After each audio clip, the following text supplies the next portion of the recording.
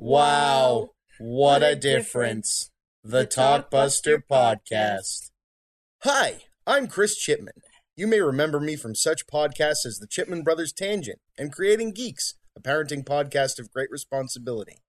I'm here to bring you back to the late 90s, early 2000s, a time of Amrays and clamshells, a time of late fees and VHS tapes being replaced by DVDs, a time of stale gumballs and overpriced candy.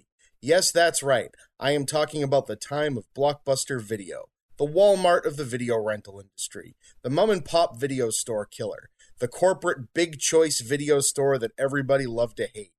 Blockbuster is mostly gone now. Kids today will never know the crazy Friday and Saturday nights with lines wrapped around the store to rent the next big movie. No more will regulars who are in the know arrive at 10 a.m. on Tuesdays to snatch up the new rentals that week before the weekend rush. Most of all, no longer will young movie geeks like myself have the memories I, and many others like me, made while working there. You see, under all of the corporate evil and bad practices, Blockbuster was a home, a comfort, a place where I made lifelong friends and even met my wife. It is because of these memories that I, and I'm sure many of you, have, that the Talkbuster Podcast was created, a place for me and others to share our memories of what once was, of the before time, of the long, long ago. I'm looking forward to see where this goes, how it evolves. Join me, won't you? Hey, everybody, and welcome back to another episode of the Talkbuster Podcast, the show on the internet about Blockbuster Video and video stores and thinking back on the days of yesteryear when stuff was simpler. As always, I am the Chippa, Chris Chipman, and before I get into today's guest, I want to thank my $15 or more a month patrons. They are Mason, Christopher Finnick, Patricia Chipman, QK Campbell Jr., Alex Peregrine, Kevin CV, Mike the Gatherer, Tyler Freshcorn, Mark Price, and Collaborating Online. I'd also like to thank my newest patron, Sean Zoltek. All of you, while I do this for free, jump on over to the Patreon and help me keep this thing going. You give me an incentive to do this rather than spending more time on my day job, which makes me happy. So I appreciate the time. And again, especially in the stuff we're going through right now, if you're unable to support, I fully understand it. I only want people helping out that have the extra money and think they want to throw it towards someone. This is in no way something that you are committed to having to do all the time. So just a reminder of that. This show, like a lot of shows, is brought to you by the Geeks with Shields podcast. Each week, hosts Alex. Wow, here we go. Axel and Ulrich provide a nerdy escape from the darkest timeline, talking everything from comics to long-forgotten movies and TV shows. If the darkest timeline has you down, check out the Geeks with Shields podcast for all your nerdy needs. And with that, today's guest is someone who has been very enthusiastic about my show, and we've met through mutual contacts and mutual Blockbuster fan groups, and I will love him to introduce himself to the world. Good sir, tell everyone who you are. Hi, I'm Stefan, and I'm a lifelong Minnesotan and just a big fan of video stores in general, and we'll kind of get into the history of that in a second. I'm very excited to do this. Oh yeah, dude. It's good that this show allowed me to tap into finding so many people who are enthusiastic about this, and even though we were all from different parts of the country, different parts of the world, have a very similar experience. Doesn't even have to be that we like the same type of movies. It's just that the medium and the whole culture and world surrounding it, particularly in that, growing up in the 80s, 90s, early 2000s, and working at a video store in that time frame, it was just so unique and weird and such a hard thing for people right now that didn't really grow up with it to understand. It's like, well, I like to be able to just click on it and watch it. It's like, oh yeah, that's fine. But there was something very different. So Minnesota, good talking to you. Wow. I'm not sure that's a state I've heard from yet on this, which is awesome. I don't think so. Yeah, it's always the coasts get most of the attention, I feel like. Well, no, it makes it even more interesting because, especially being here, I didn't travel much growing up to the other parts of the country. We stayed along the coast. So it's great to hear, you get someone in Minnesota, Michigan, Iowa, Idaho, any of these places where it's like, oh no, we were busy as hell on a Friday night as well. And it's like, oh, that's great to hear that it wasn't just the big cities and everything else and the coasts, as it were. Definitely. So, before we get deep into it, why Blockbuster or why video stores? What was your first inclination that what can you think of that like brings you back to those memories? Yeah, I mean, I was really so one of your past guests kind of mentioned how they, would just love like just the cover art, the old VHS cover art, especially. That was what really made me a horror fan, was just as a kid. And I was like, maybe 8 years old. I was really young. Just look at it. I'm like being mesmerized by this. And just like, oh my God, it's amazing. And like the horror section, especially in video stores that weren't Blockbuster, the horror section was something they didn't bother covering up. Like, you'd have either like the soft core adult films would either get a black thing over them or they'd be in another room, right? So you'd get this was like, oh, I shouldn't be looking at this. Like there's a guy on the cover with a chainsaw, and and it's like, and they always put it near the video games. So it's like, it's guaranteed kids were going to be looking at it. It was very intentional. And I like how you say that, Chris, that video stores that were not Blockbuster. I know that, this is Blockbuster centric, of course. That was one thing I got to say that I did not like about Blockbuster. I felt like that their back catalog, especially in horror, was lacking. Kind of the indie mon pa type stores, at least where I was from, had a much bigger selection in that regard. Blockbuster was king when it came to new releases. Don't get me wrong. Oh, absolutely. And it was crazy because you'd actually be able to manipulate your back catalog if you were careful enough. So we would do a lot of things where as employees, it'd be like, well, I'm really into like old trauma movies, or I'm really into like kaiju, like, Godzilla films. And it's like, well, we don't really have those here. Well, special order a couple of them, and then the store thing will be like, oh, people here like that, and you'll end up getting like a random Godzilla favorite or a random Takashi Miike movie, and it'd be like, wait a minute, what? Like, did we really do that? And it's like, oh yeah, they would watch the demographic of what's sold, and you'd get like backfill. But you're right, if a Blockbuster wasn't in an area where they like scooped up a mom and pop and just inherited their back catalog, it was always very lacking. Absolutely. And we got lucky enough sometimes. Like my Blockbuster had an old copy of the original Wicker Man, and it was like the unrated. On like a band in a bunch of places, and it's like we fought so hard to make sure that always, it was like treated like a treasure. Like, right. If we recommended it to people, we'd like, have a process and be like, well, make sure they're not someone that's going to steal it. Right. Like what Scarecrow Video does, kind of, exactly. For there. Exactly. I was in Seattle. It was about 3 years ago, and I didn't know about Scarecrow Video back then, and I just kicked myself for not going.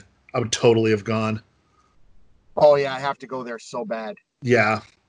That was one of my favorite finds so far doing this. Someone was like, you got to talk to the people from Scarecrow. And I'm like, what is that? Right. I used to live, so I live in just outside of St. Paul. I used to live in Minneapolis, and like just outside of Minneapolis, not far from where I used to live, there is a place called Video Universe. I feel like they're another group of people you should talk to. They're like a smaller version of Scarecrow. Oh, can't wait. Yeah, they're not they're not nonprofit. I've pitched to them the idea of becoming nonprofit, and I actually have, because my education and professional experience is in political activism with an emphasis on nonprofits. So I know how to like write grants. So that would be something, I mean, I would hypothetically love to take over. I don't mean to sound presumptuous, but I would love to aim that, combine my two, biggest passions. Oh yeah, dude, if you can make it happen, right? Yeah, That's the dream right there, right? It's like, okay, this is what I'm schooled in and what I do for a living, and also I can preserve something that means so much to me. Like yeah, if I could only find a way for government defense contracting to have anything to do with video stores, I'd be able to do the right. same. Yeah. They have Oh, on their website now. They have 50,000 movies. oh wow, that's Yeah. crazy good. Oh, That's they're really big. that's nearing half the size of Scarecrow. That's Yeah. crazy. Yeah. I've never been inside, and I kind of regret not going. Um, yeah. So so where you're from, since I of course since growing up been to other parts of the country. I haven't been to Minnesota yet, but I've been, nearby. Like give me an idea. So I'm assuming we're roughly around the same age. I was born in the 80s. Yeah. So Me too. okay. So like what was it, how many video stores are around? Before Blockbuster, where I was, there was like a video, because I grew up, I live and grew up in a very urban, city type area. So we'd have our main video stores. We had like Video Craze and Atlas Video, which were bigger mom and pops, right? But then every street corner would have like a Cambodian video store or a Asian video store or this or that. In Indian, we had a Bollywood store on one of the, you know what I mean? So there was all of this stuff too, and everything disappeared when Yeah. Blockbuster came around. But what was your experience similar, or was it more like, oh no, there was just like that one hub type place? Yeah. I mean, it seemed like there were at least, there was like one in every neighborhood, it seemed like, in Right. Duluth. We had, well, the chain in the Duluth Superior area. It's Duluth, Minnesota, then Superior, Wisconsin, across the bridge. The local chain, and there's still one store left over in Superior, is called Video Vision, and it has the same. They started 2 years before Blockbuster, actually, and they have the exact same color scheme of the blue and gold. The gold is a little more yellow, but it's pretty much the same. Right. Yeah, I'm not sure if that came after Blockbuster came about. I'm not sure about that. I should ask, because I've met the owner, and I know, and I've interacted a little bit with the manager at the Superior store, Amy. She's been there since 1985. No joke. Wow. Yeah. I think it's the only job she's ever had since graduating high school. That's so cool. Yeah. Have driving There's some, theaters been able to succeed still around you? we have well, there's one by where I live in St. Paul, and that's like so it's like 20 minutes from where I live, and I'm hoping they're going to open back up on the 1st. I mean, there's you read about, how drive-ins are, they have a perfect opportunity for resurgence right now with everything going on, because you can social distance in your car. Right. I wish growing up that someone had told me that drive-ins were still around. I didn't find out drive-ins existed until I owned a car still. Oh, And it's a bummer because I just assumed, because all the stories you hear from, your family is, oh yeah, me and your father saw that movie at a drive-in that used to be down, on the beach over on the Linway. And it's like, man, everyone always says these places used to be around, but all of my favorite, a lot of movies in the 80s, especially late 80s, early 90s, focused around, Midwestern United States. And these kids were still going to drive-in theaters. So it's like, oh, yeah. then that must be where they all still are. And then when I found out that there were some within like 40 miles of my house that still operate, I was so happy. And now we go to them all the time. Yeah. And we didn't have any by where I grew up. They're all like in the kind of the kind of corner pockets of the state, or else there's like two in the Twin Cities metro. When I say the Twin Cities, I mean Minneapolis and St. Paul. I don't know if you've heard that. So, okay, great. Great. Yes. Yeah. So I had never been to a drive-in until 2 years ago. Oh yeah, almost 2 years ago. My friend / roommate. It was actually where we met, and it was her birthday, and we were a part of like a similar Facebook group. So the episode, the Scary Sisters, that podcast that I sent you where they do the episode on Hell House LLC, we met through their Facebook fan page. Oh, so and cool. She like invited me to her birthday. I'm like, okay, this is, cool. Never been to a drive-in. And we just hit it off so fast, and we, we're living together now, and it's great how it worked out, Oh, that's fantastic. It is. It's great, the fandom of things and how people meet. And we'll get back to Hell House LLC. I told you I talked about that. Yeah. So other movie rental stores in Duluth, there was, the big kind of cult store that's no longer around, it was called 8th Street Video. They were not far. Well, there's still one left, but I think they've mostly phased out their rentals. The original was in a different location. They moved. They were actually not on the location they had for years was not on 8th Street. Actually, it's kind of a funny story, but just keep the branding. But the owner, his name was Steve. He's like, anybody who grew up in the central hillside area of Duluth in the 80s and 90s. If you mention, 8th Street Video and Steve, he was like, I think I would have been like him if I would have been born earlier and I'd be doing this job. He was so like the epitome of what, you hear politicians go on and on, about how small business owners make our country. And a lot of it is, BS, but he was an example of that. He was so passionate. He would remember people's names like nobody I've ever known. He was just so like he loved his job. And then I think we stopped going there after a bit. I think he and my mom might have had a falling out. My sister claimed he accused my mom of breaking a tape.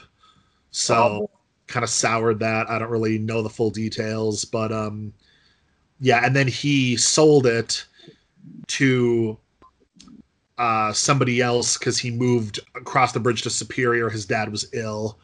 And then after his dad died, he opened up another store kind of on the edge of Superior that has since gone out of business. And I don't know what he is doing these days. I read his mom passed away a few years ago, and that's all I've known about him since. But yeah, he was just an amazing, like, the kind of person that needs to be doing this. And we also in Duluth we had there was a Midwest chain.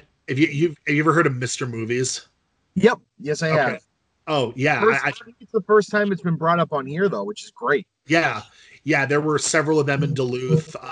They were pretty great. I think there's still one left, I think, in like Iowa. But and then the video store where I kind of got inundated with the horror section was it was inside Cub Foods. You know how a lot of supermarkets had that, so you could do one and done. Yeah, they had this, and they had one of the best. Them and have you ever heard of Premiere Video? They were a chain. No. Okay, I think they were out of Texas. They maybe went national for a little bit, and there was one in Duluth. They didn't last really long, maybe not beyond like 2 years, but they had a massive horror section. Like, it was huge, and just like amazing titles. And and then there was, so we had Blockbuster on the main kind of drag down the center of the city. We had them, and we went. We had a membership. We went, a bit. It was mainly Cub Foods and Video Vision, or Mr. Movies, and we had memberships like everywhere. Of course. And I don't think my parents ever had a Blockbuster card. I don't remember seeing that. I mean, I remember seeing them have it, but I remember seeing other people have them. You should watch. There's a series on YouTube called Kids React To. Uh-huh. One episode. It's from like 2016. There's one episode with Blockbuster Video. It's hilarious. Oh, I've seen that. They'll play like old music. Yeah, the commercials, and there's like the girl like, well, why do you think you would need a card to rent, a movie? She's like, I don't know, the old days were weird. I'm like, excuse me. I think that's the same show where they like gave the kids a rotary phone and tried to get them to use it, and they couldn't figure it out. My parents still have a working rotary phone. That's awesome. You might hear it go off, actually. Nothing wrong with that, man. I'll recognize that a mile away. Yeah. Yeah. I think the Blockbuster in Bend might still use a rotary phone. Does not surprise me. Just for fun. Yeah, what were you saying? No, I was gonna say you hit me with a memory there talking about horror movie cover boxes. And do any of them pop into your head like as soon as you mention the word horror section? Like, because I just get hit with a deluge of visions. I was wondering if you did too. Yes. April Fool's Day. Oh yes. Yes, that cover art, and my roommate and friend Jessie, she feels the same way. The cover art to that movie. I mean, the movie's pretty memorable as is, but the cover art's maybe more memorable than the movie, or just as much. Those are my favorite things. Like movies, not only would the cover art be incredible, but they would also go into weird like original NES Nintendo box land where like you'd have the cover would have nothing to do with the movie. Right. Or like, and I like how like newer cheesy films are still doing that. Like I love how the cover art for Velocipaster, even though you know what you're getting into with that movie just from the title, is showing you a completely different movie than what they deliver. Yeah. Right. But the one that always struck me, and there's a lot of them that struck me, but this one, because it, they were graphic, but it was the kind of graphic that would like hit a kid, like, because you can walk down a cover wall and see, a bunch of like skulls or whatever, and everything just, it all just kind of melds together. But something about Dead Alive, when Dead Alive was released, the local video had a poster of it, and it was that skull eyes with the woman's face. It was just something about that has always struck me. Like that scared the shit out of me, and I grew up and realized that that movie is also hilarious, and I always avoided it for so long. I remember that when it was playing in theaters, seeing that cover art. I remember that. But there were so many great ones. All the Child's Play movies had great cover artwork. Yeah. Horror should really bring back. Someone was saying this on a Stephen King podcast I listened to recently as well, that Stephen King's books used to have that very iconic drawn, like Drew Struzan style cover artwork. And I loved when horror movies had that. And it's fine if everything else moves into the more, normalized. But there's just something about horror having that. It made it feel wrong. Like there was something otherworldly and not right about thinking there. The epitome of that was the illustrations for Scary Stories to Tell in the Dark. Oh God, yes. Oh my God, yes. That illustrator lives in St. Paul, but he's kind of a recluse, has not given any interviews in years. And he has a studio somewhere. I just want to meet him and just shake his hand. Oh yeah, shake it and just like thank him for all of the missed sleep. Yeah. I actually really dug the movie they made out of that, but mostly because I thought the imagery so perfect. Like it was just not right. Like it's one of those things where nothing really all that horrifying had to be happening. And just like, don't show me that. I don't want to see that in real reality. Like, no, I can't deal with this right now. They're making another one. Yeah, I heard that. Oh yeah, major horror movie news. I don't know if you saw David Arquette has signed on for Scream 5. I did see that. That's exciting. God, I screamed. My roommate and I met him last summer. If you go back on my Facebook page, one of my profile pictures, if you go back there, it's me like stabbing him in the back, like in the first one. Yes. Yeah, he was so cool. He was so cool, and I was the last person in line deliberately because I wanted to talk to him, without him breathing down my neck. And I'm just like, please do Scream 5. It's like, do it. There's you've probably heard there's some talks of it happening. Just do it, please. It would honor Wes and just all this. And he's like, yeah, I agree. And he seemed really open then. So I'm like, I like to think I, helped push him along a little bit. Oh, that would be awesome. Have they said who's making it yet? It is the directors of Ready or Not. What? Right, which you've seen that, right? Have you? Oh yeah, no, I'm learning this live right now because I saw the Scream 5 thing and was afraid to find out who they said was making it because I'd be too afraid that I'd be like, it would make me not excited about it anymore. Right. Holy shit. Yes. Well. And they did one of the, have you seen a VHS? Seen, own, watched multiple times. Yeah. They did one of the snippets. Yeah. VHS, I think that's probably one of my favorite found footage movies. I gotta say, in VHS 2, did you know that one of those segments was by the guys that did the Blair Witch Project? Yeah, the zombie bike ride one. And that, like, my brother goes, watch, like, I hadn't seen VHS 2 yet, and he's like, you need to sit through all of VHS 2, but you need to watch this first. Don't ask me anything about it, just watch it. And I watched it, and I was like, all right, this is really cool. Oh, holy shit. And I got to the end, and I go, that is one of the cleverest things I've seen done with this whole found footage thing. And he goes, and the Blair Witch Project guys did it. And I'm like, wow, so they've still got something to add, man. And I thought that was really cool. Yeah, I agree. They also, so those directors that did Ready or Not, they did 10/31/98 on VHS. Yep. So they did that one. Yeah, that the whole, I love just the format of that. I just think it's so cool. Even like the lesser ones I thought were good. If you haven't seen VHS Viral, don't watch it. It's not that good. No, I have. And I it's one of those things where I have it just because I'm a completionist, and there's individual things in it that are really cool. Oh yeah. But it doesn't culminate to anything. It's just like, oh, this was a missed opportunity. Yeah.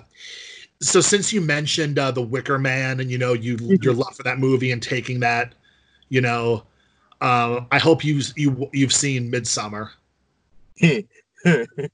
Multiple times. Yeah, I saw it twice in theaters, and actually I brought it up.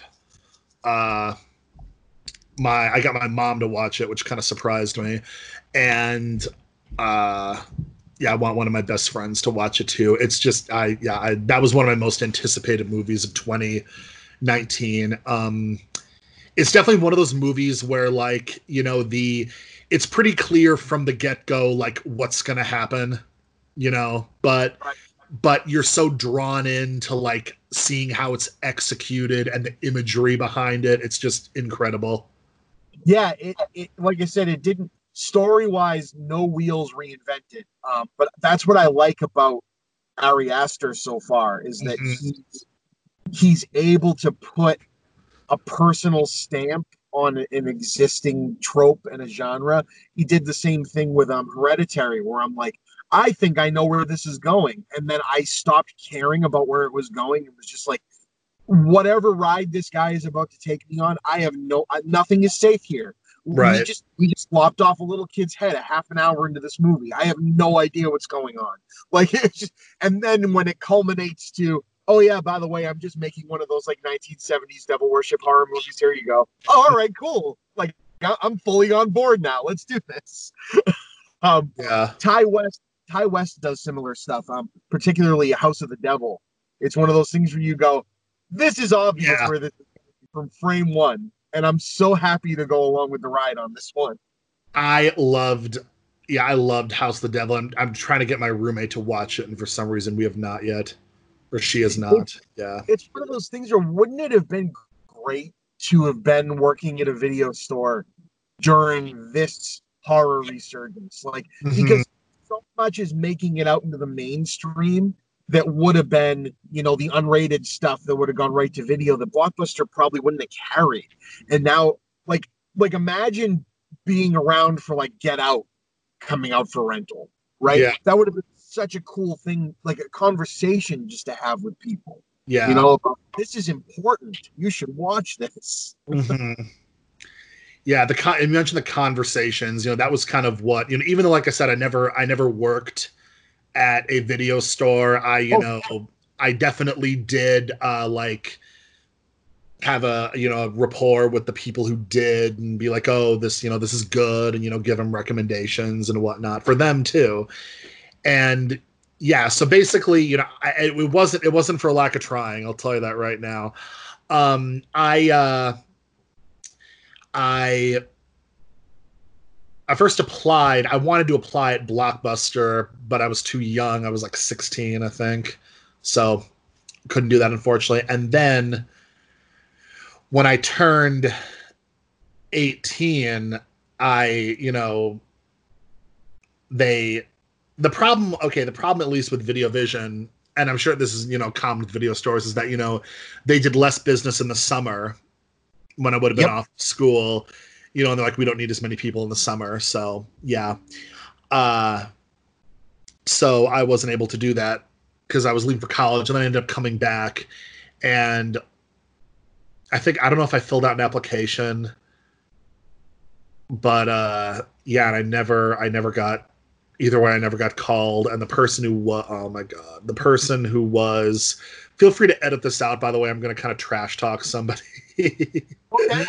The person who was, or don't, yeah. The person who did get a job was like this guy that I just just really didn't like. We grew up together, and he just had like this, he was one of those like shit-eating grin type people that you just know are an asshole. You don't have to talk to them. And he was a complete no, asshole. I got you. I saw that type very well. I hope he listens to this. That's how much I hate him. But you know what? Knowing people like that, I have a vision in my head. I hope he listens to it too. I'll send you like his Facebook profile, and you can be the judge of that. But yeah, and so I kind of, at that point, the interest kind of waned off. But still, like there were Tim was the main one at the Video Vision I would go to, and yeah, he was great, and he, we talk about movies all the time, compare. But yeah, and so 3 years ago, I abruptly lost my job, and I kind of on a whim applied at Family Video. We have some of those left, and I love how Sandy brought that up last week. Yep. And Sandy, if you're listening to this, love you, but it's not Family Home Video; it's just Family Video. And actually, with her, I was gonna. To be fair, Family Home Video was a thing.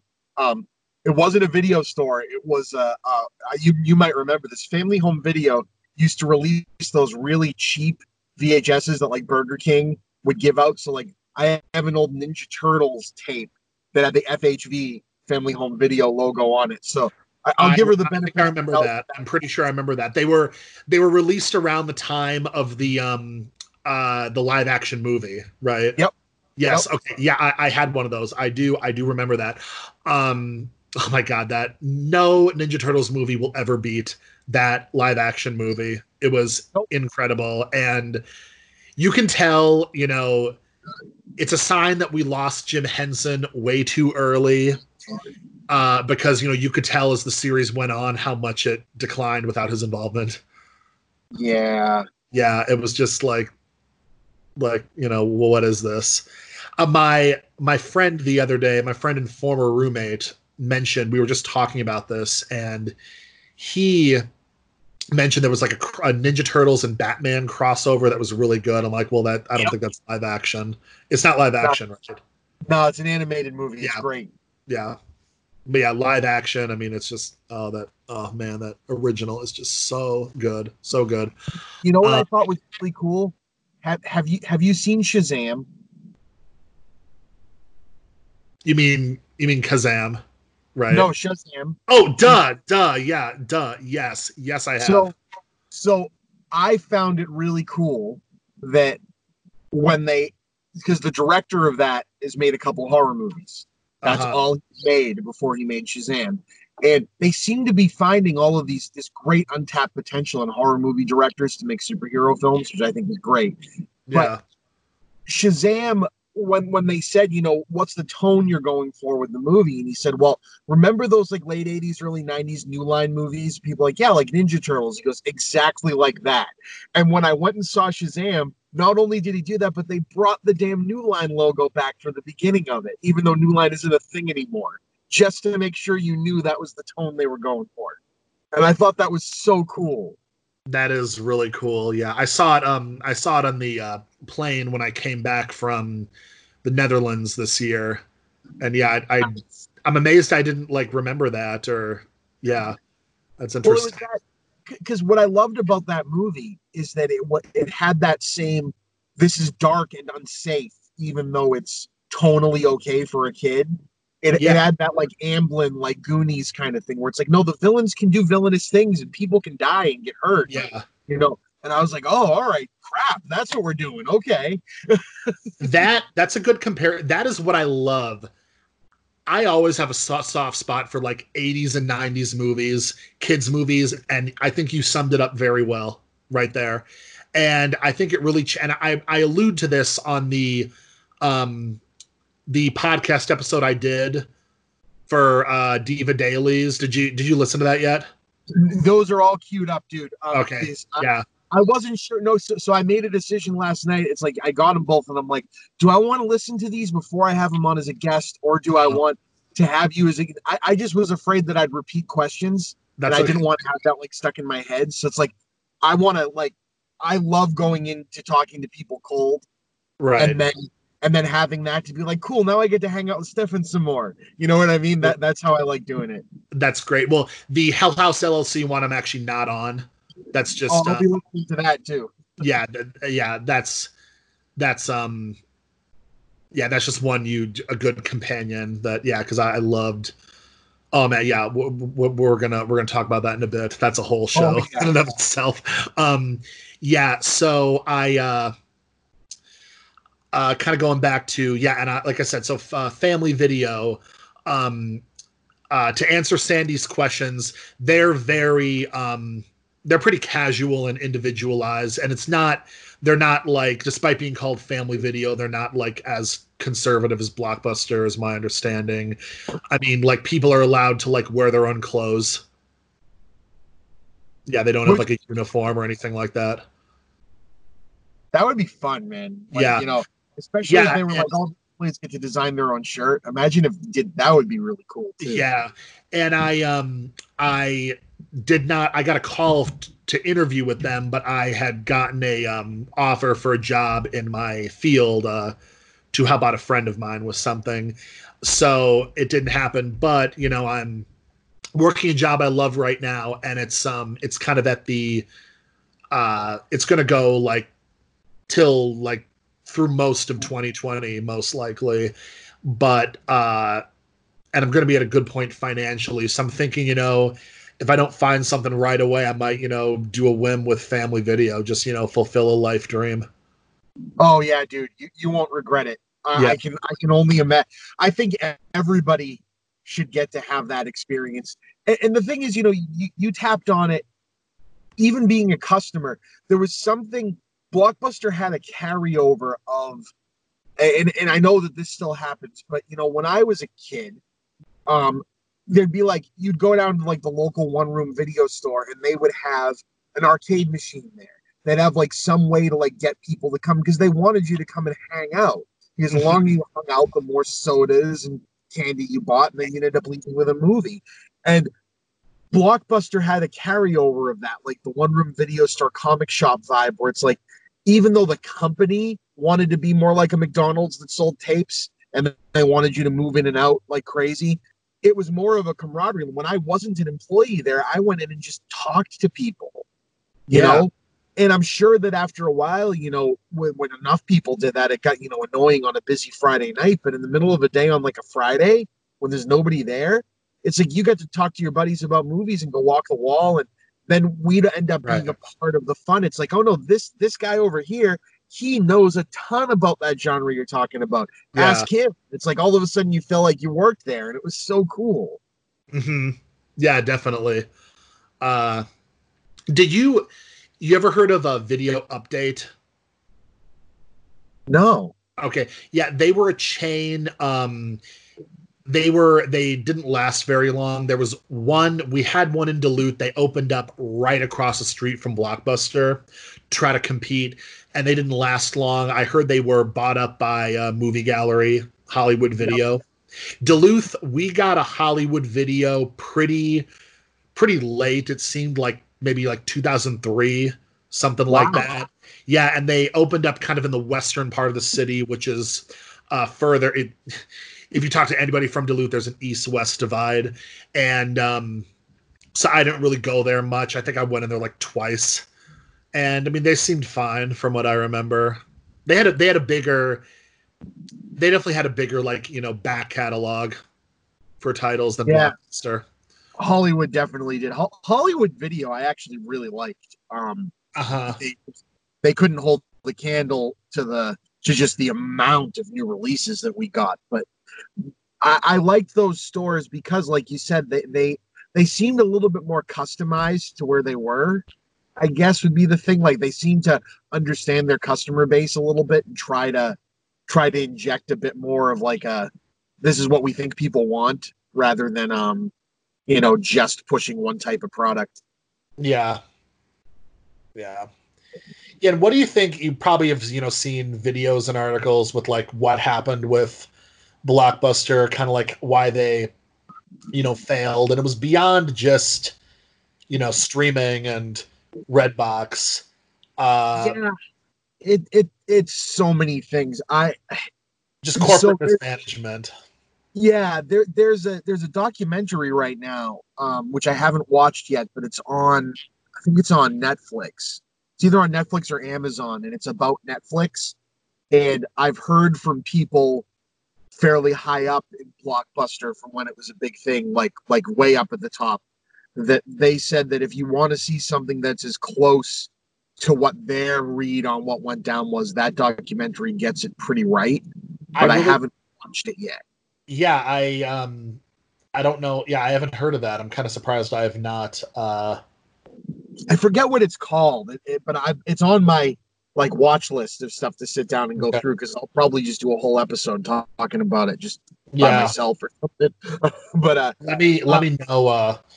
Let me know what that's called.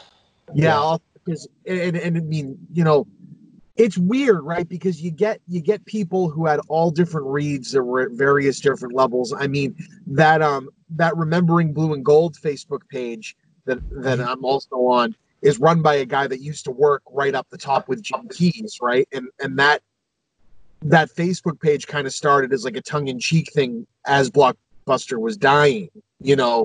It was let me start a place for the employees to kind of give it a good send-off.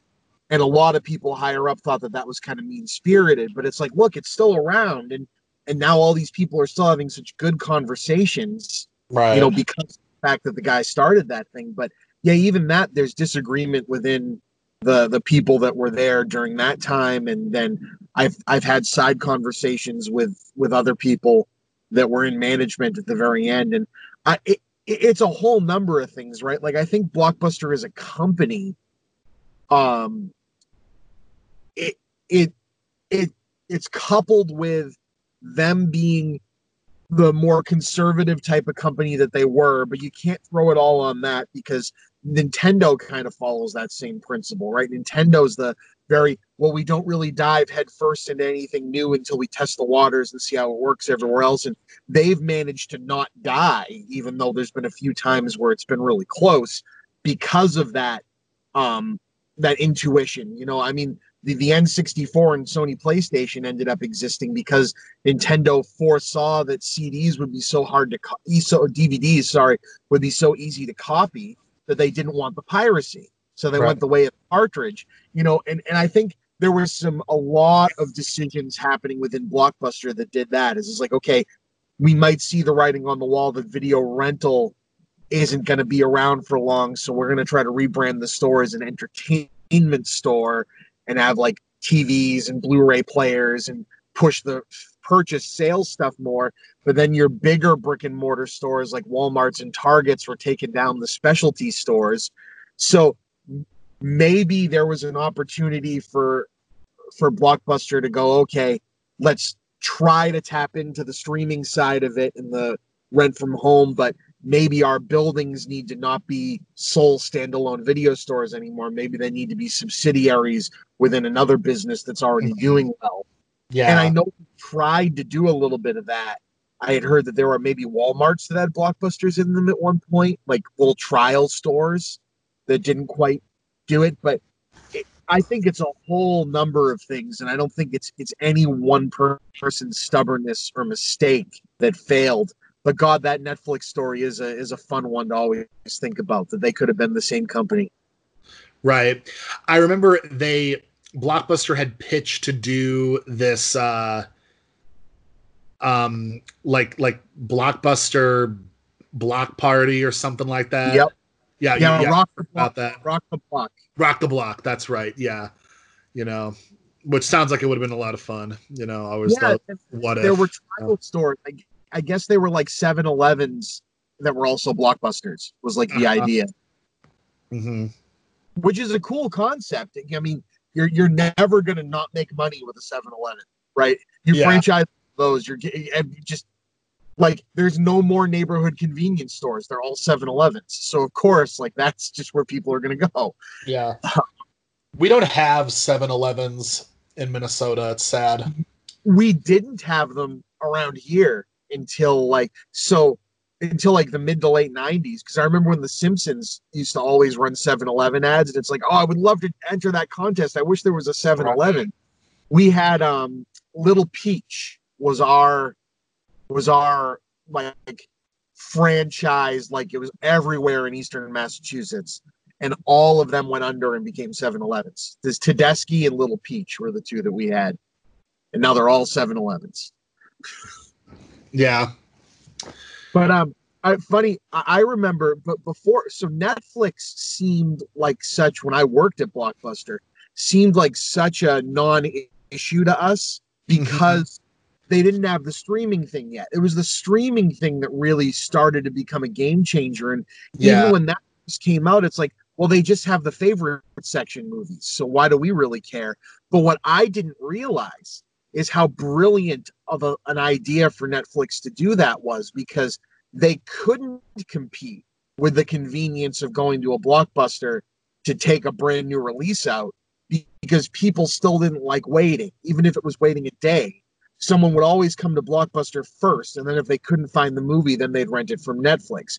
What Netflix ended up really taking the cake on was their ability to have TV shows and their ability to have the favorite section stuff available immediately, because Blockbuster made all of their markup off the old favorite section VHS tapes because they were long already paid off. Yeah. So that's why they were always trying to get people to rent from that section, because they were making, $99,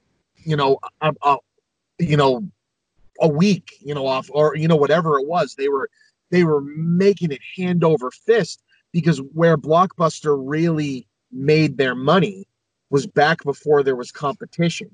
And back before there was competition in the video rental industry, it was, could you afford to lease this VHS copy of a movie from Miramax or Paramount? and then pay it off with how many times you think it's going to rent. So the mom and pop store would pay $110 for a copy of Back to the Future and then rent that 20 times and make their money back. And then it was profit after that. Blockbuster, because they were owned by most of the production companies that made these movies, would get 200 copies of them for $1 a piece. Mm-hmm. And that, so there was no contest. But on the books, that cost $110. So if anyone kept it, they could charge them $110. It was wild. Like, and then when DVDs came out, everyone paid the same price. DVDs became commodity priced like video games. I was talking to Sandy, and she said the reason we decided to not get new video games is because the turnaround is impossible. We don't have wholesale. We got to spend $60 for a copy of a game on Xbox, and we have to rent that 10 or 15 times to make our money back. Yeah. She said, I can go and work out a deal with, Target or whatever and get 20 copies of Bumblebee and, pay their employee price for it, for example, and then at least do a better job of, making our profit margin back. And it's like, that's wild. So it's Redbox that we were scared of. Mm-hmm. And this is, again, this was in like the 2006 time frame, 2005 time frame. Video Store Magazine would come to your house if you were a store manager, and I got it, and on the cover it had a picture of Redbox, and it said, "Is this the death of the video store?" And the reason for that is people didn't have to wait. Not only did they not have to wait, they didn't even have to come near your store. They could get it at the gas station. They could get it at the market basket. And those, I think, were an even bigger part of it, even though they might have not had the publicity of Netflix in places like those, because they hit the new releases. And you could go online and find out if they had it or not before you even got there. And you could hold it without ever having to deal with a human being. Disney was trying this thing, and I don't know how this would have worked in the world of recycling, because this was pre the big like plastics and everything push of the late 2000s, early 2010s, or that started. But Disney was trying out an idea to make DVDs that erased themselves. What? Did you hear about this? I have not heard about this. Read this Video Store Magazine. So you'd rent a Disney movie for like 99 cents, and it would be like at the checkout at like an AOL disc, right? So it's as disposable as an AOL disc, and you'd watch it, and as you watched it, it would corrupt itself. Okay. So that you could recycle it, or you could send it back. It came with a postmark thing, and they'd take it back and reformat it with the new thing. But that way, they thought it was pirate proof, basically, or so, unless you knew how to break the. But it was the idea. It's a one-time watch. They were playing around with, so they could have a thing like a Redbox, but never have to worry about the return part. Okay, that seems kind of wasteful. It's wicked wasteful, right? It's kind of like I'm just thinking. Do you remember there was like one Simpsons episode where like Mr. Burns was away, so the Simpsons they were like watching his plays. Yep. Instead of the bed or the switch would like burn it. Yeah. Yeah. I don't know why I'm thinking about that. I'm cracking up so much. And I was also, I hope you've seen the South Park where Randy Marsh buys a Blockbuster. Oh yeah. Oh my God, that is gold. It's such a great. Oh yeah. It's so great. That episode of that show, and a lot of episodes of that show, and Bob's Burgers is another one that I just watch and go, are you watching me? Like, how do they get this stuff so right? I highly recommend if you want a good new animated show, if you have not seen it yet, Duncanville. I've heard great things about that. It's surprisingly very funny. Oh, I got to check that out. There's only like 10 episodes, I think, now for the first season. And you can binge the whole thing, no problem. You mentioned the Video Store Magazine. I remember, and the employees were really, they would like keep that thing tight. Like I remember one of the guys caught me reading that, and he's like, "Oh, you can't do that." I'm like, sorry. That's privy information, sir. Yeah, I know. I'm like I'm the safe source. Yeah. But yeah, and just the whole like culture behind it, like you mentioned. Oh, and I was able to donate to the Kickstarter campaign for the last Blockbuster. The only one I've ever donated to.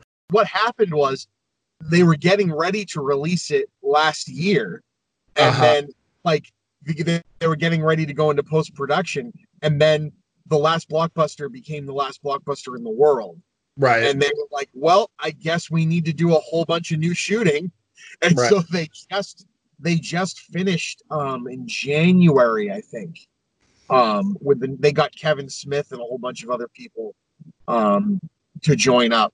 So it's been a wild ride, Taylor was saying, because I've been following it the same way, because I just think it's a crazy story, and you know, it's going to be so cool to finally see it. It was supposed to premiere last week in Bend, and then the COVID thing pushed that forward to July, and who knows if it's even going to happen in July. So yeah. Did you finally see Jay and Silent Bob reboot? Yes. And was it great? It was, and actually that's where my Redbox thing was going. Is I loved the little joke with RST Video now being the fried chicken / weed dispensary place, having a little red box right the off red to box. Right. Yeah, I know. That, like a force. Yeah. Do you know that because they filmed the movie in New Orleans, that Quick Stop set was entirely a set built in New Orleans?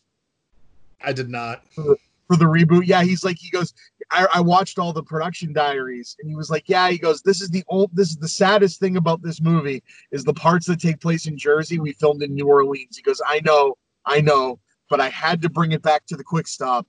And so it was cheaper for me to have them build it than just film in Jersey for a week. So here you go. Yeah, I was amazed how much heart it had. That kind of surprised me. I was not able to see it in theaters. I think like my roommate was sick or something like that. It played in, I think, Marcus for like just 2 days or something like that. And I wanted to go so bad. I should have just gone alone, but I didn't. But I've gotten way more comfortable seeing movies alone, especially when I had Movie Pass.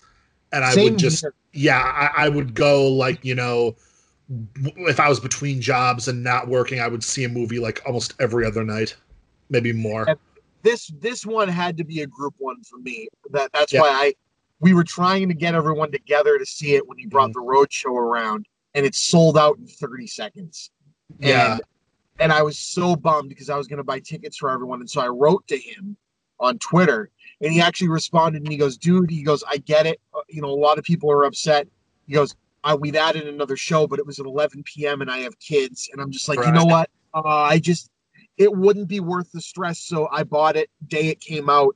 And that weekend had the whole crew I saw it, the original with, on opening night at my house. And we all watched it. And it was an experience. So we were high-fiving, and there were tears. It's a really good movie. Like, I was surprised how good it was. I loved how they rectified Chasing Amy. Yes. I loved that. Oh my God. And did you know the little girl, Ben Affleck's baby, is Jay Muse's daughter in real life? Yep. It's so cute. That I loved the little dig to Batman versus Superman they put in there. I guess what did he say? I'm not even a what's Bruce Wayne's dad's name again?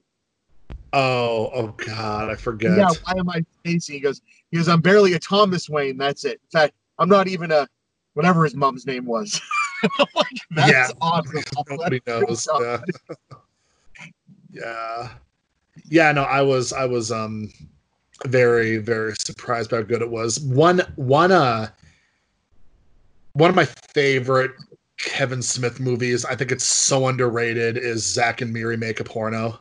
Yeah. It's so underrated. I really, it should have.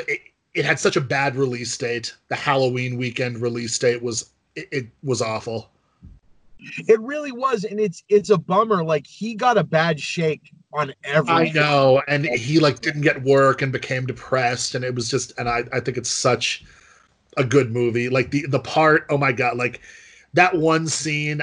The I'm sure you know what I'm talking about.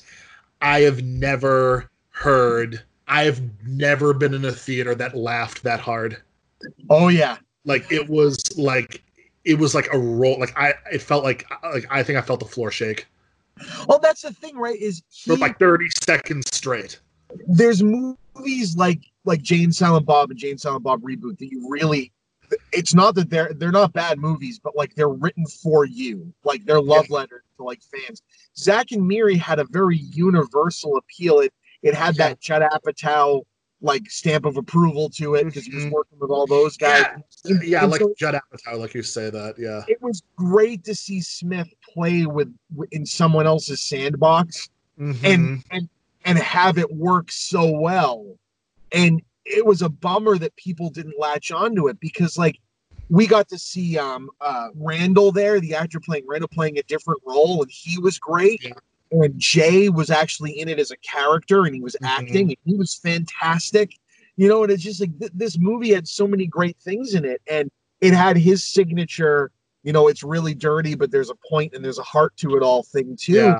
And people just didn't latch onto it at all.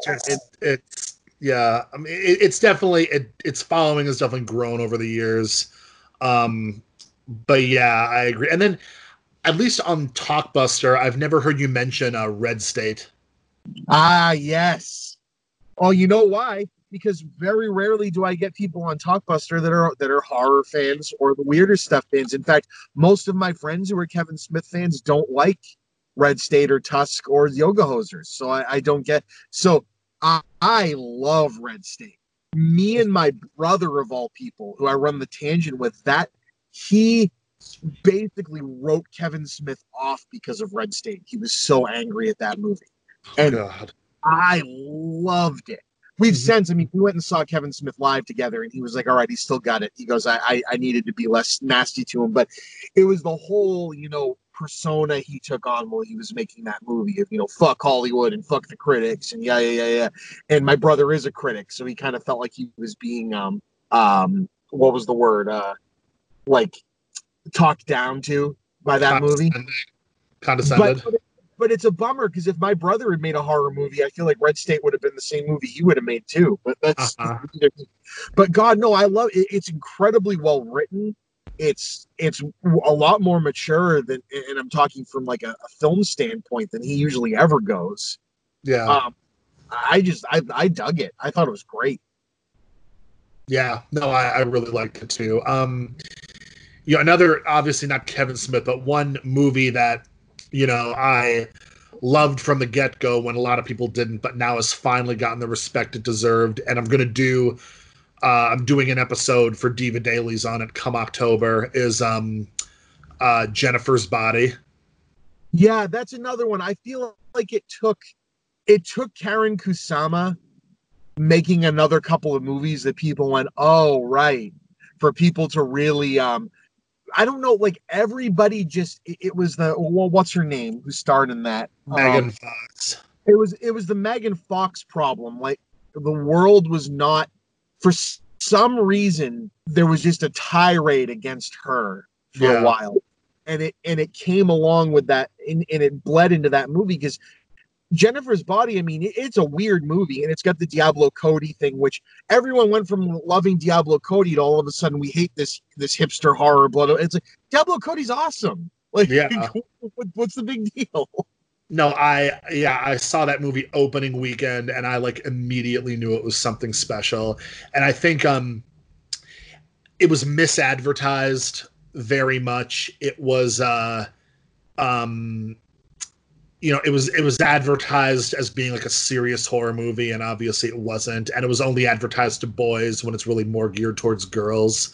Right. It's an empowerment movie, for Christ's sakes, and they didn't push it the right way at all. Right. No, yeah, and everybody, even like my non-horror loving friends and family, they like it. My sister's a Diablo Cody fan. Usually doesn't like horror, but she liked it. No, and again, I guess it's good that you brought that up with Red State because it falls into a similar category. It's a whole bunch of people doing something that's not their normal cup of tea, and they turned it into something different than I think the advertising company knew what to do with.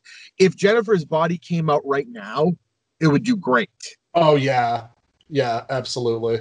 It unfortunately came out in the time where we were, I think as a film watching community, we've done a lot of growing up.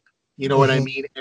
And a lot of us also go back and realize, hey, maybe in retrospect, we were a little harder on these Twilight movies than we needed to be. They're not good movies. Right. The level of attack to the people in them and everything that came from that, the fact that people still can't take Robert Pattinson seriously, even though he's done nothing but good movies since those movies, is incredibly strange. And I think Jennifer's Body got hit with that. It's like people were looking for an excuse to open up on some people, and they found some targets. And it's the whole, oh, it's okay to make fun of X if we do it to these people because no one likes them. And it's like, oh, you're just looking for an excuse to be a jerk. is the way I think it. Yeah, no, I agree. But yeah, no, this is cool that you bring these up. I wanted to, since I don't want to go on forever, and I do want to have you back for more because I think we could talk for days, which is great. I wanted to touch on a couple cool things. First, I wanted to touch on Hell House because I was just gonna say we're both mutual big fans of that. But how did you discover that movie? So this is cool. So I got a subscription to Shudder, and I think it was before Hell House got released to Shudder, and I had started digging into just cool horror movies that like friends recommended, and my buddy Tim said, holy crap, if you can find this thing Hell House LLC, I think it's coming to Shudder next month, but I saw it at like a festival or something, like somewhere you'd gone. He goes, you gotta see it.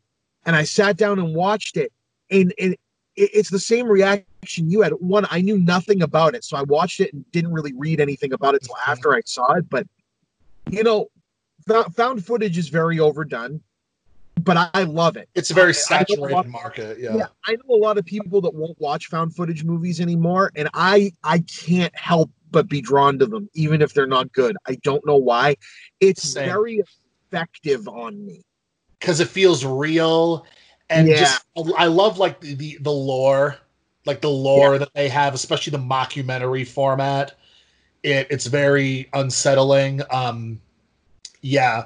If you want a good recommendation, since you love Hell House LLC, the lost footage of Leah Sullivan. Oh yeah, I've heard about this one. I just watched it last night. It's definitely worth the rental cost. It's on Prime. It definitely has some similarities. There's one part that gives me like a full body chill towards the end. But yeah, no, Hell House LLC, that scene where he's like where the guy wakes up in the middle of the night. Yep. And he hides under the that was like one of the scariest moments for me in a horror movie in years was that scene. It's so effective. To the director offline about that. He said, he has not been able to figure out a way. He says, because that scene came about so naturally, he's like, it's not like, we planned for it to be as effective as it was. He said it just worked out. It's the acting and the lighting and the makeup effect, it all just worked so well. He said he's been unable to find a way to top that. It's such a freaking intense moment. Yeah. I love it. What I found really cool about it, and have you heard me talk about Lake Mungo at all on this show? A little bit. You should find Lake Mungo is another great example. Oh, no, I've seen it.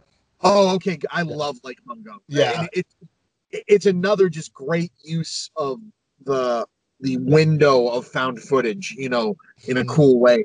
But God, Hell House, it everybody seems so, since none of them are really, like crazy trained actors, it found footage just works really well to make it feel like you're standing right there. Especially now, watching found footage, now that we all have phones and we all film everything, it's so much easier to feel like you're the guy behind the camera.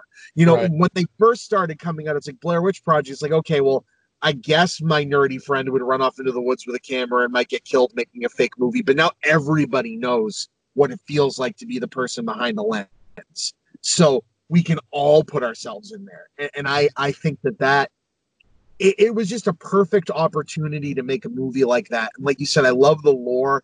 I love that it got shot in a real haunted house, which means you never know whether what you're looking at is a prop or it's part of the movie. It's gold in my opinion. And I actually love all three of them, even though obviously it's diminishing returns on, how much you can redo it. I love all three of the movies. No, I agree.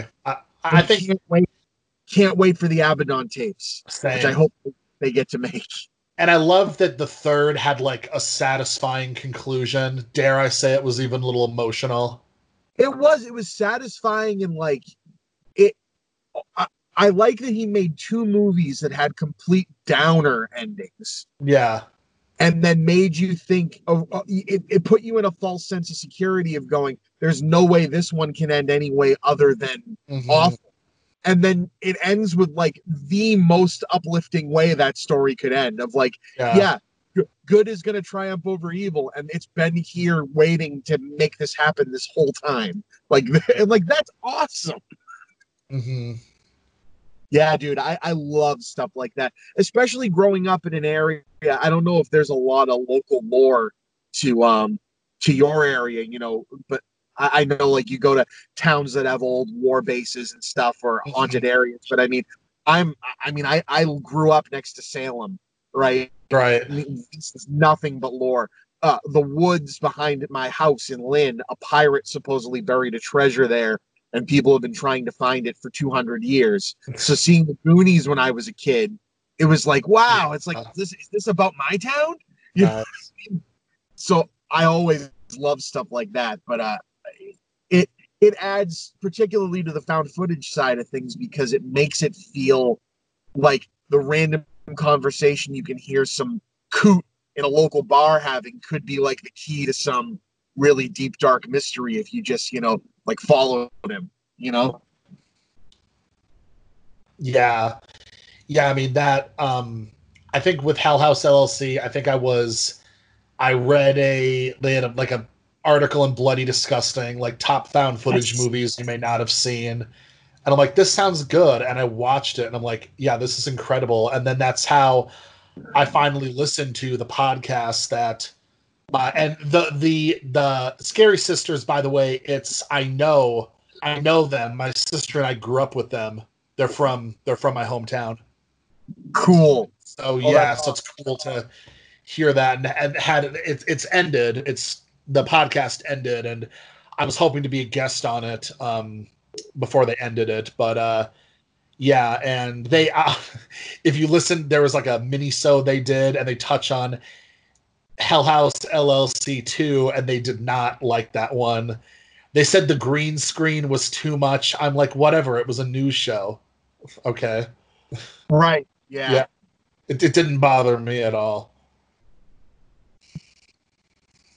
Oh man.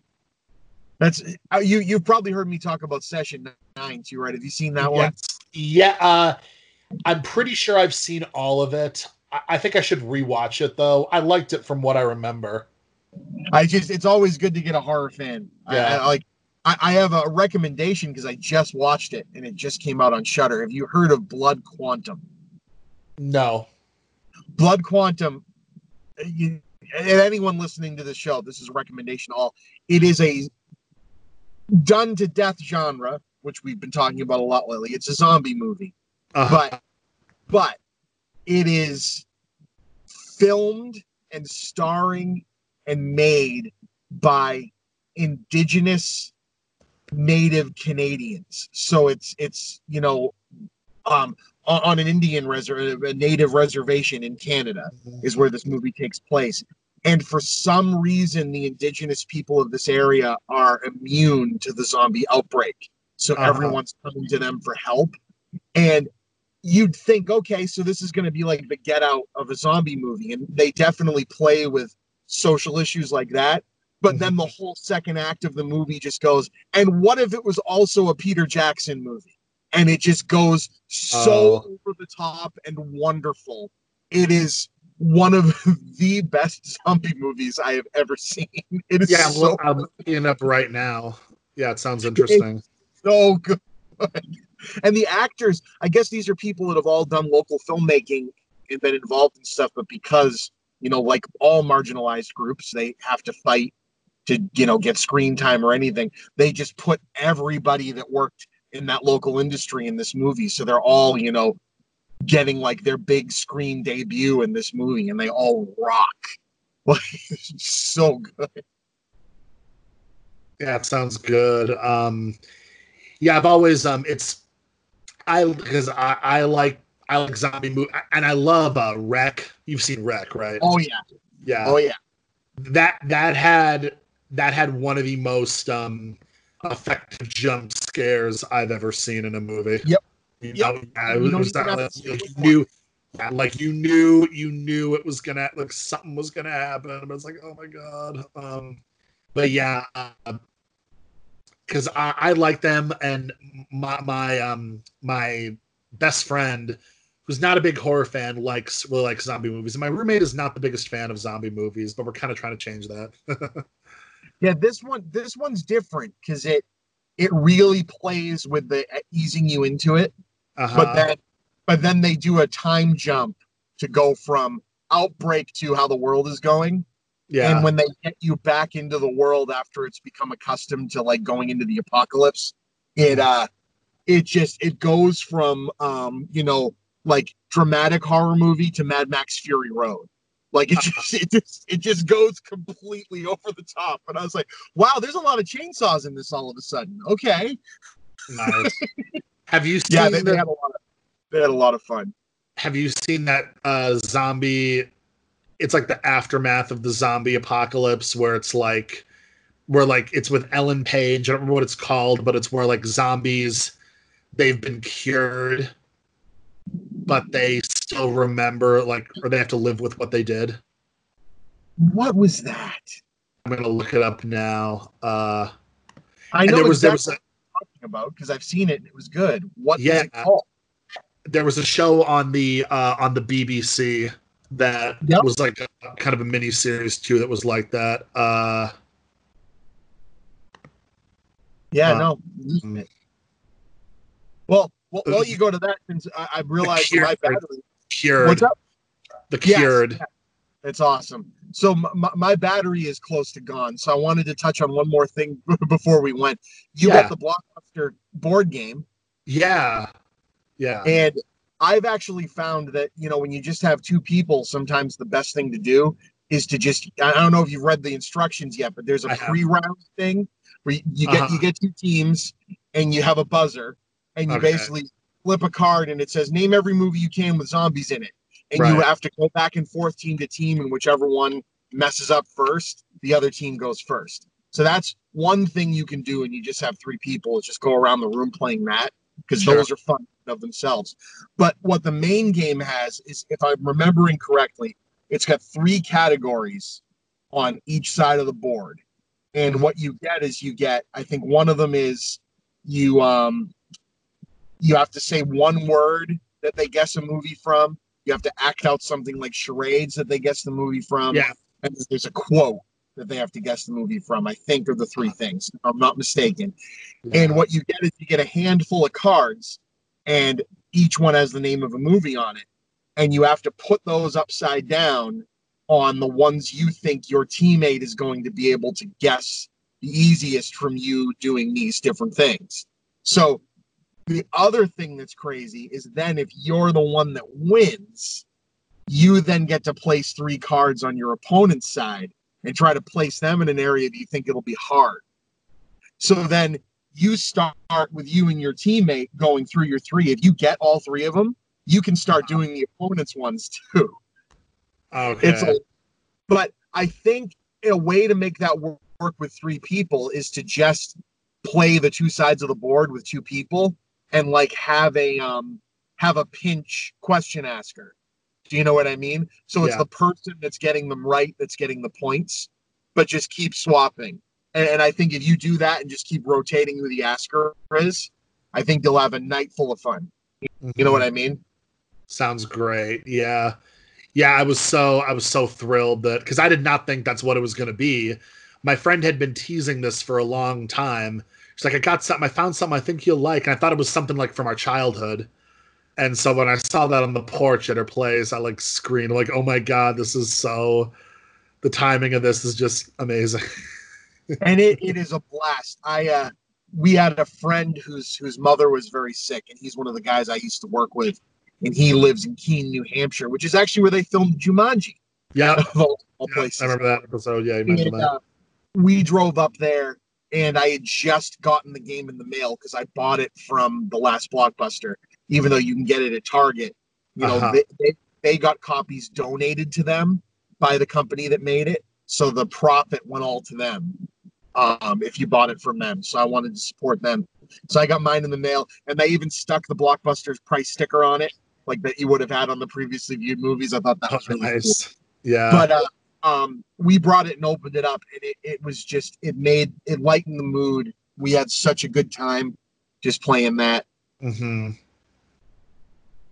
So, dude, I honestly, let's get on the chat and get another one of these scheduled as soon as possible. But I do have to go back to work, but I want to give you a chance if there's anything else that you like had on your mind that you wanted to get out today before we go. And also, if you have anything you want to plug or promote or a shout out or whatever, now is your time to say it to the world, my friend. Yeah. You can follow me on Twitter, Scream Forever 1. Nice. Also, Diva Dailies is the podcast that I guest star on.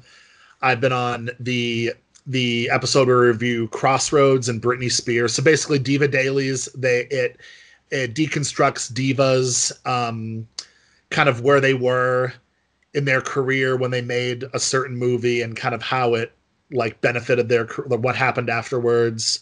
We talk about the movie itself, and I do the episode with Britney Spears, Crossroads. We review that dumpster fire. It's a lot of fun. Yeah. Yeah.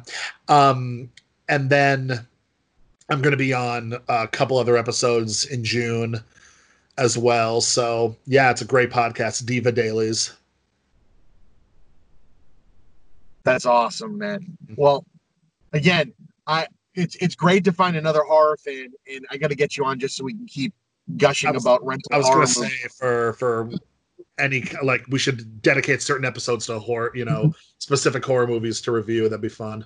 That'd be awesome. But yeah, like I said, I gotta get back to the hellish day job. But leading up to this, it has been an absolute blast chatting with you before this show and during this show, and I want to thank you so much, man.